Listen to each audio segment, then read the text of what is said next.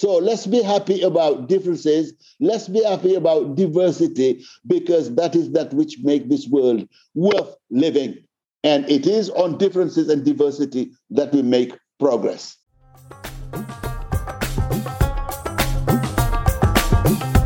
Hey, Jess, how's it going? It's going well, Girish. And thank you, everybody, for listening to our podcast, Destiny Benders. You are back for another episode. Girish, we are actually in the same time zone for the first time ever. Yes, for the first time. That is fun. And I'm glad that we got a chance to actually meet and spend some time yesterday and chat about all the wonderful things we want to do at Destiny Benders. I know, right? It was great to see you in London. We shared a yummy meal, we did a little bit of sightseeing, and we talked about the future. It was so fun. Thank you for You've been busy in London. A lot of work.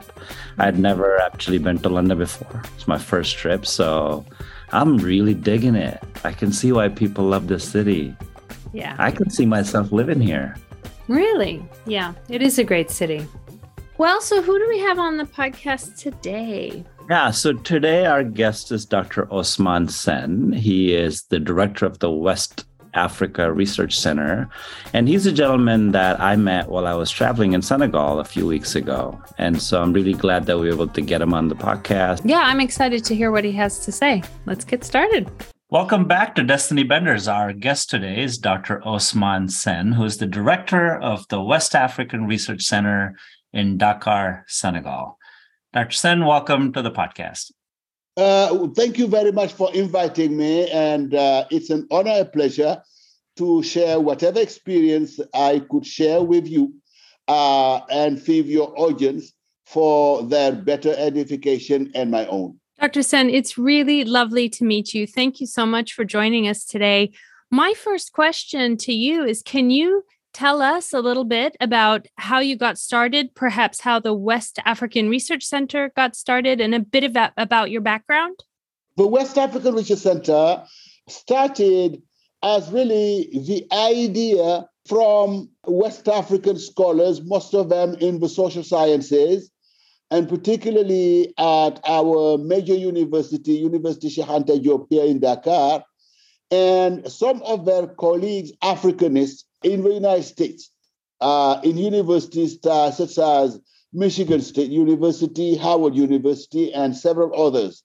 And the idea was to create an atmosphere or an environment which would help scholars in Africa, but Africanists in the US and in other parts of the world, to create some sort of network, but also have an association and a place, a location where they could conduct their research projects or send their students to do research projects. So as a consequence, the learned body, which is called the West African Research Association, WARA, was born. And immediately after that, the center, West African Research Center, was born out of a meeting that was between some of our representatives meeting the then president of Senegal, President Abdou Diouf, and asking him, please, if he would be willing to grant us some diplomatic representation with an MOU and also maybe some location to stay in. And that's how it started. The premises you saw were not the first one. It was a very cramped area with hardly one small library and an office. And later on, they gave us these premises you visited, and which are certainly a good place and a nice place to be in. So this was in the 90s. That was between 92 and 93. And we've been operating since then. Well, it was definitely a highlight of my trip to Senegal to come visit WARC and have our conversation and have you present on the history of Senegal and also our lunch where we chatted about Bollywood and all of that. So it was really, really fun. It's a beautiful location. But if I can ask you a little bit further on Jessica's question, is maybe tell us about your journey. So can you tell us a little bit about that journey of where you came from, how you ended up doing what you're doing? Now, that's an interesting question.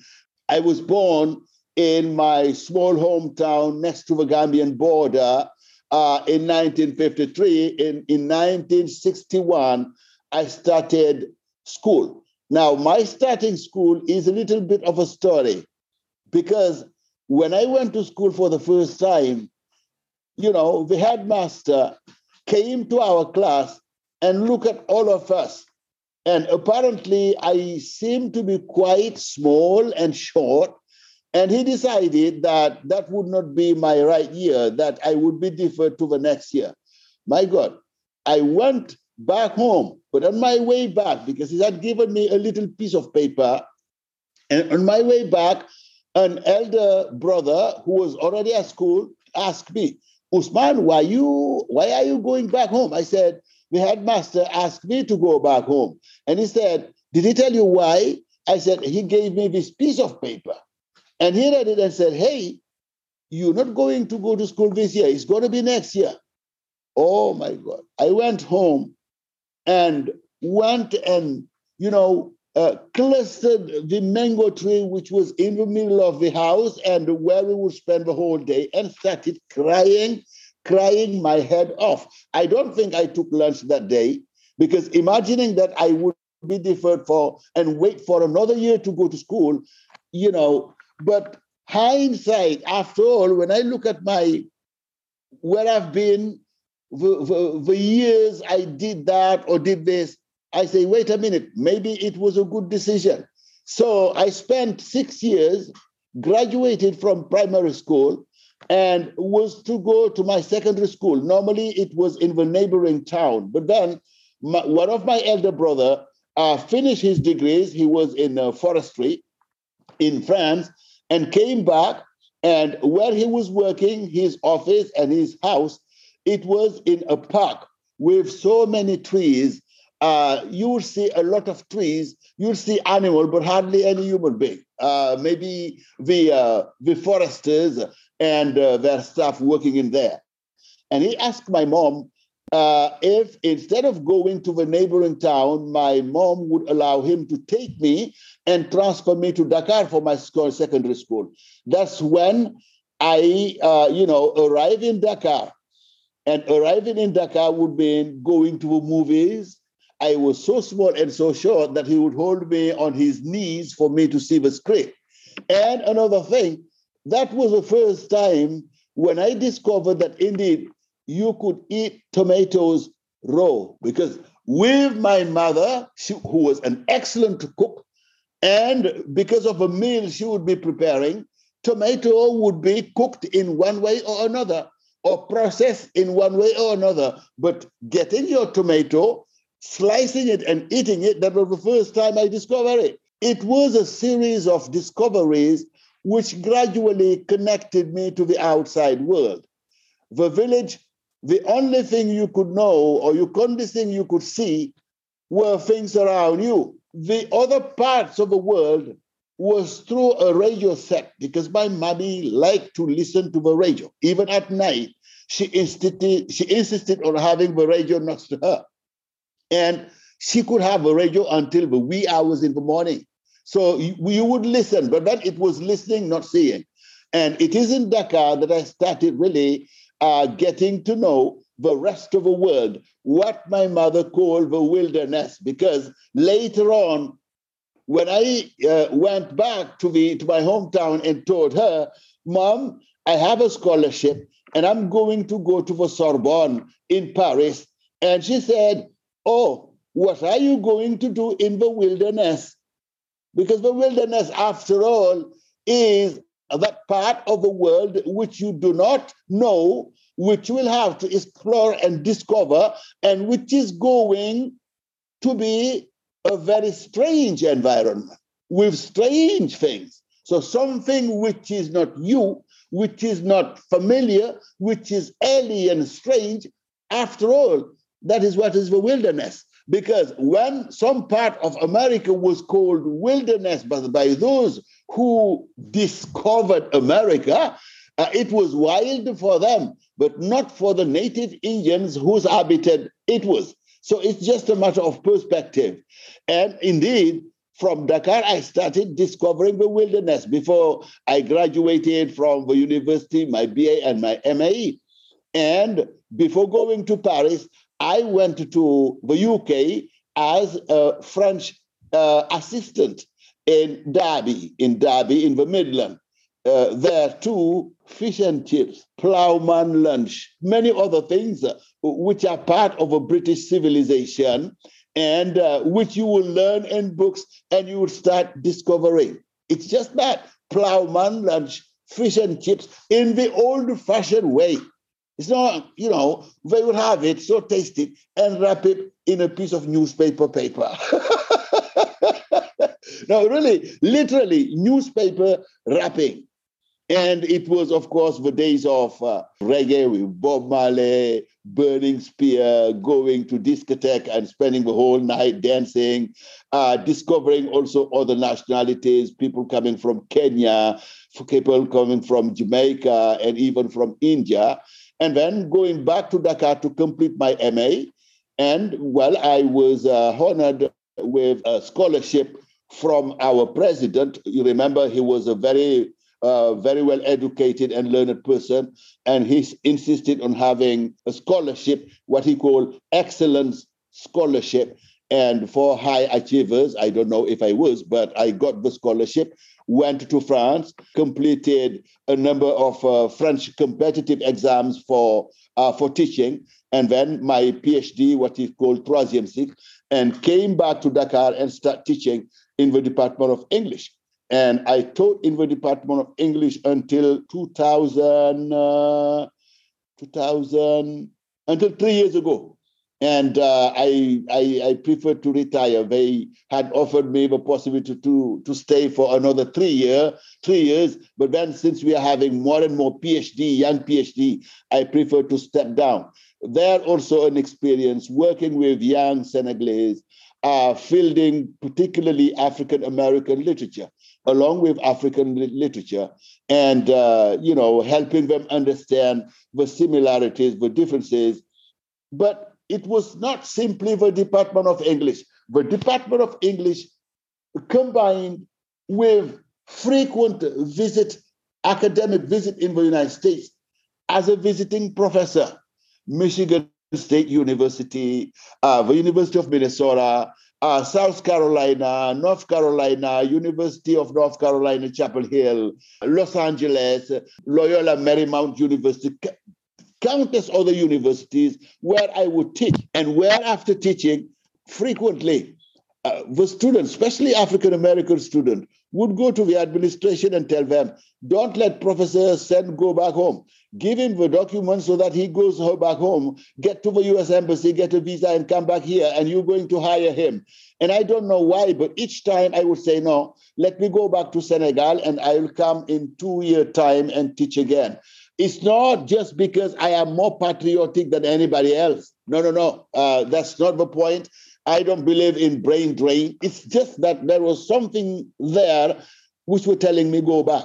Now, in 2004, while I was still teaching at the university, the people in charge of WARC and WARA coming from the United States approached me and said, Ousmane, we know you are very busy, because then I had my study abroad program here.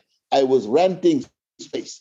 And they said, do you think you could just keep this center for us a few weeks, a few months, because the director has got to go back home to the US and we need somebody here? I said, sure, no.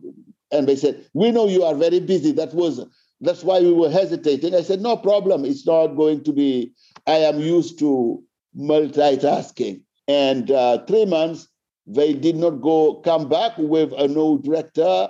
1 year, they did not, 2 years, and have been sitting on this seat ever since. So maybe they appreciate the work I've been doing here. And to tell you the truth, I certainly love this job and I love this place, and I am ready and prepared to continue serving. But I would not like to overstay. I would like to just serve as long as it requires, but then, gracefully hand over to somebody else. So work is important in my life, because at work, but also at the department, I am here doing what I like most: international education, receiving people, receiving young students, especially from the US universities, a little bit confused because they are in untrodden grounds, right? And then gradually seeping the culture, imbibing the culture, getting to know their whereabouts, and feeling not local, but feeling that they have adjusted to the local environment and greeting you in the local language.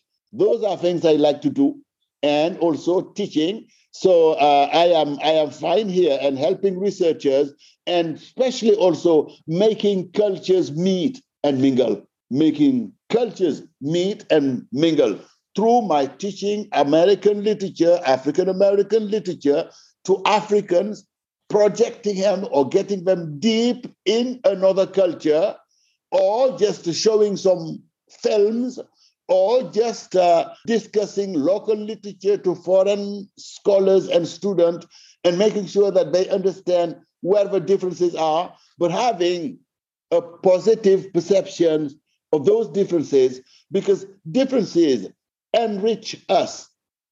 Look, if sameness does not give us anything, sameness does not give us anything.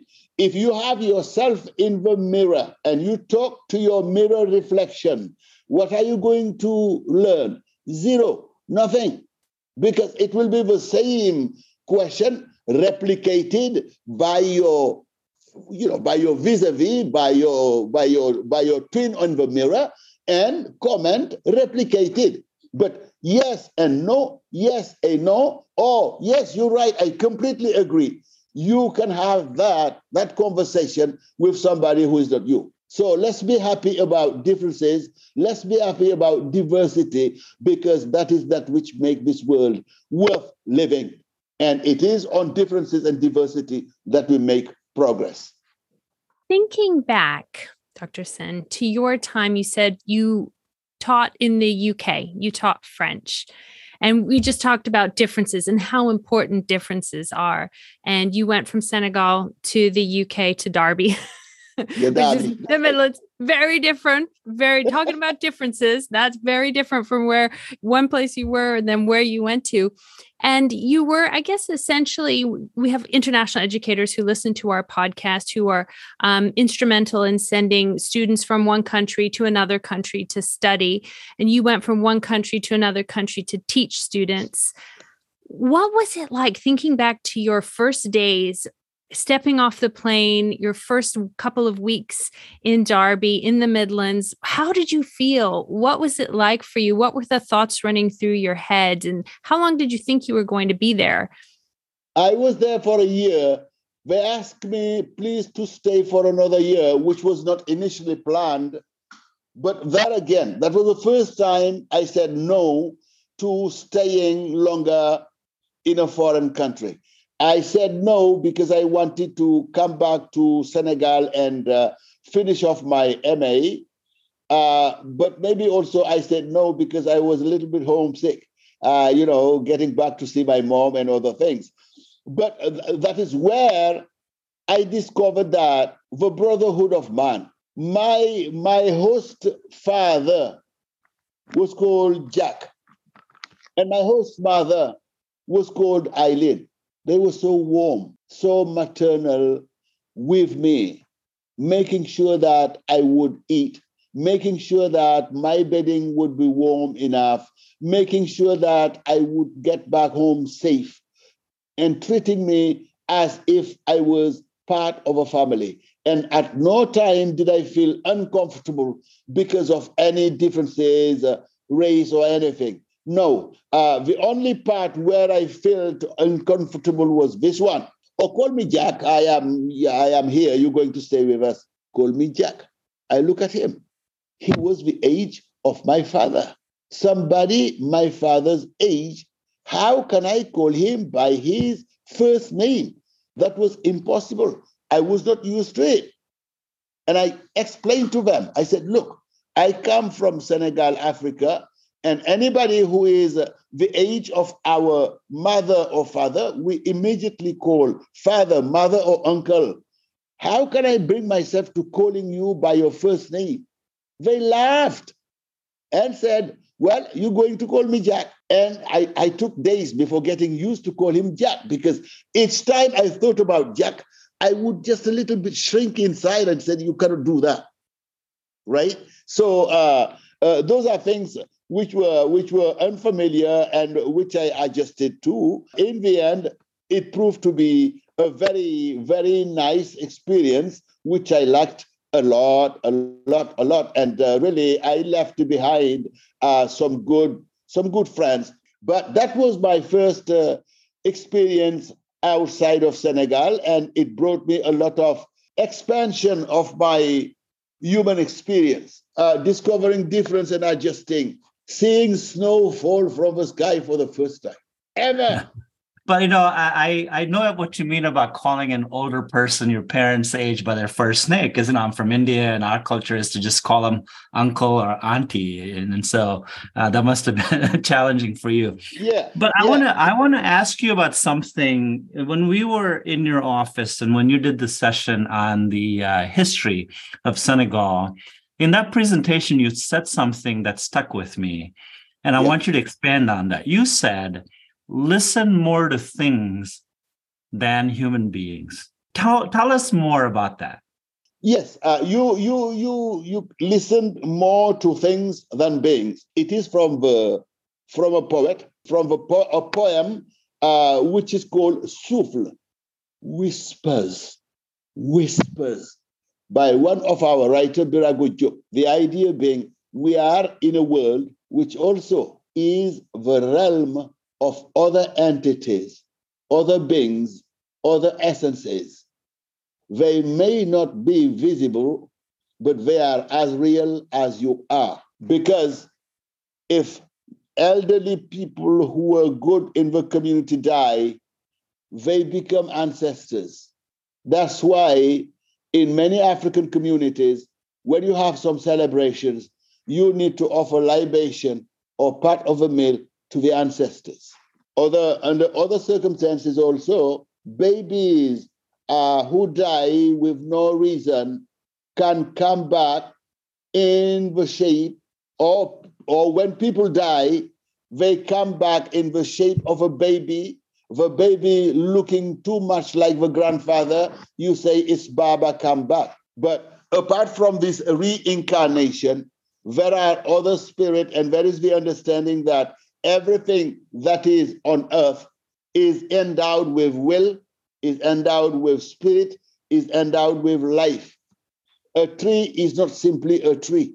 A tree is something that breathes, that lives, and you owe respect and you owe some rights to the tree.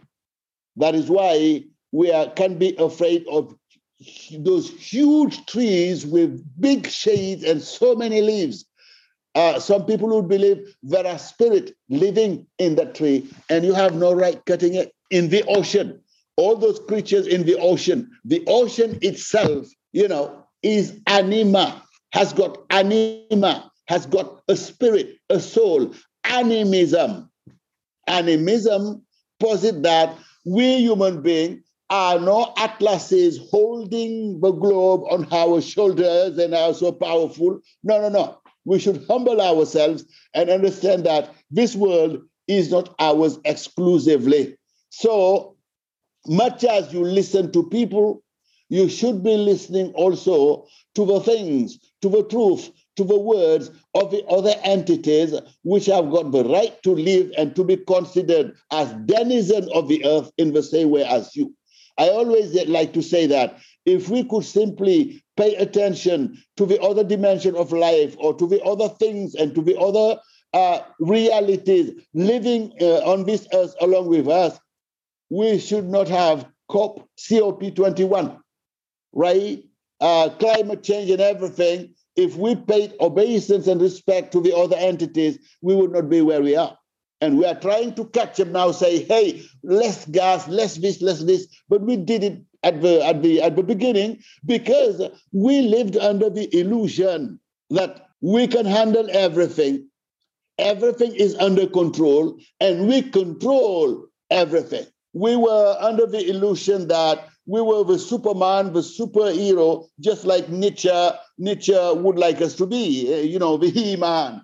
We realize that we are no He-Man or He-women or She-women. We are less than that, and we should be accommodating the other dimension of life. If we had done that, we would not be where we are, which means this. I think life, wherever you have it, in whichever way you live it, has got a spiritual dimension we should not push aside. Because if you do it, you are in a vacuum, which makes you absolutely disillusioned. And if you are disillusioned, disgruntled, and whatever, maybe you end up hanging yourself. You may do it metaphorically. Be in a situation where life doesn't have any meaning. We can avoid that. And yes, spirits roam around us. Spirits are around us. Other entities, other dimension of living are around us. It is not because we don't see them. We say seeing is believing, but not seeing should also be believing, because our eyes are not powerful enough to be able to see every entity. There are some entities which are there but invisible. I know we're short on time, but I do want to ask you a question before we start wrapping up our chat. You've been in international education for so long and done some amazing work at the WARC and leading all these students and researchers, et cetera. As you look ahead in the next 5 years or so, where do you see international education going? Obviously, it's a very important need in the world because international education really bridges cultures and gaps. So what's your take on it? Where are we going? What would you like to see happen more in international education? There was a target set, I think, by the official in charge of education in the United States to see to it that by this particular time, at least half of the US student should have experienced study abroad international education. I don't know. I don't think the goal is reached. And I know the University of Minnesota is very, very active in international education, but the goal has not been reached yet. But I think the best in higher education is international education. And the best in whatever any world entities are doing is international education. International education should not be the concern of one university. It should be the concern of actually international organization. Whatever they are trying to do in the world, that could be improved by international education. Unfortunately, international education costs a lot of money, and not many people or many institutions can afford. We talk about thousands of dollars to be invested for each individual participant. So it costs. As they say in the United States, if you think education is expensive, try ignorance. It is because we ignore each other. It is because we don't know each other. Or it is because we know each other by hearsay. We know each other through the false lens of a television, or we know each other in the classroom, that we ignore each other. These students coming here, spending weeks and weeks and weeks with Senegalese host families, seeing how people live together, how they interact, getting to know the values, getting to know our celebrations, our festivals, our religion, our principles, our humanness, and our humaneness. After that, you construct a positive picture of who the Senegalese are.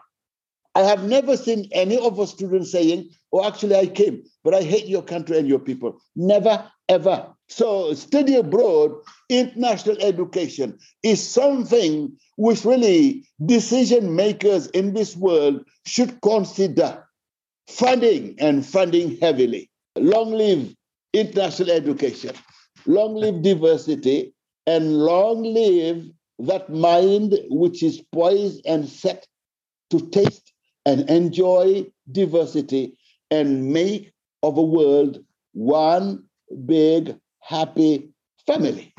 I love that. Thank you so much for sharing those thoughts. I know you probably have a couple more minutes left. We do want to kind of wrap up on a lighter note. We'd love to, one of these days, I'd love to come back and enjoy another Cafe Tuba with you, and we could chat more about some of those things.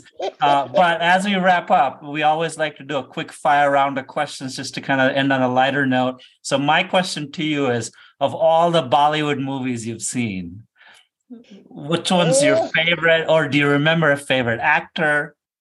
Dharmendra. Dharmendra, yes, yeah. Shashi Kapoor. Shashi Kapoor. Yeah. And the actor who used to play Dara Singh. Oh yeah, that's it. That's right. That's awesome. Dara would take the Empire State Building and say he's going to just to make it collapse. Yes, Dara Singh. Yes.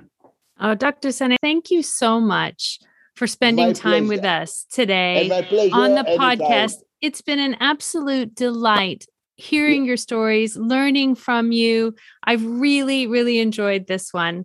Absolutely, Dr. Sene. Thank you again for staying late in the office to chat with us. Have a wonderful evening and a great weekend, and I'm sure we'll be seeing each other again soon. My pleasure. Yeah. Okay. Thank you. Thank Bye you. Now. Bye.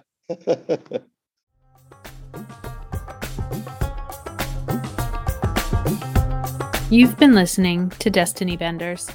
Next week on the podcast, we have Joan Liu, who is the founder of Second Chance, a nonprofit that's doing great work to change lives. Listen in.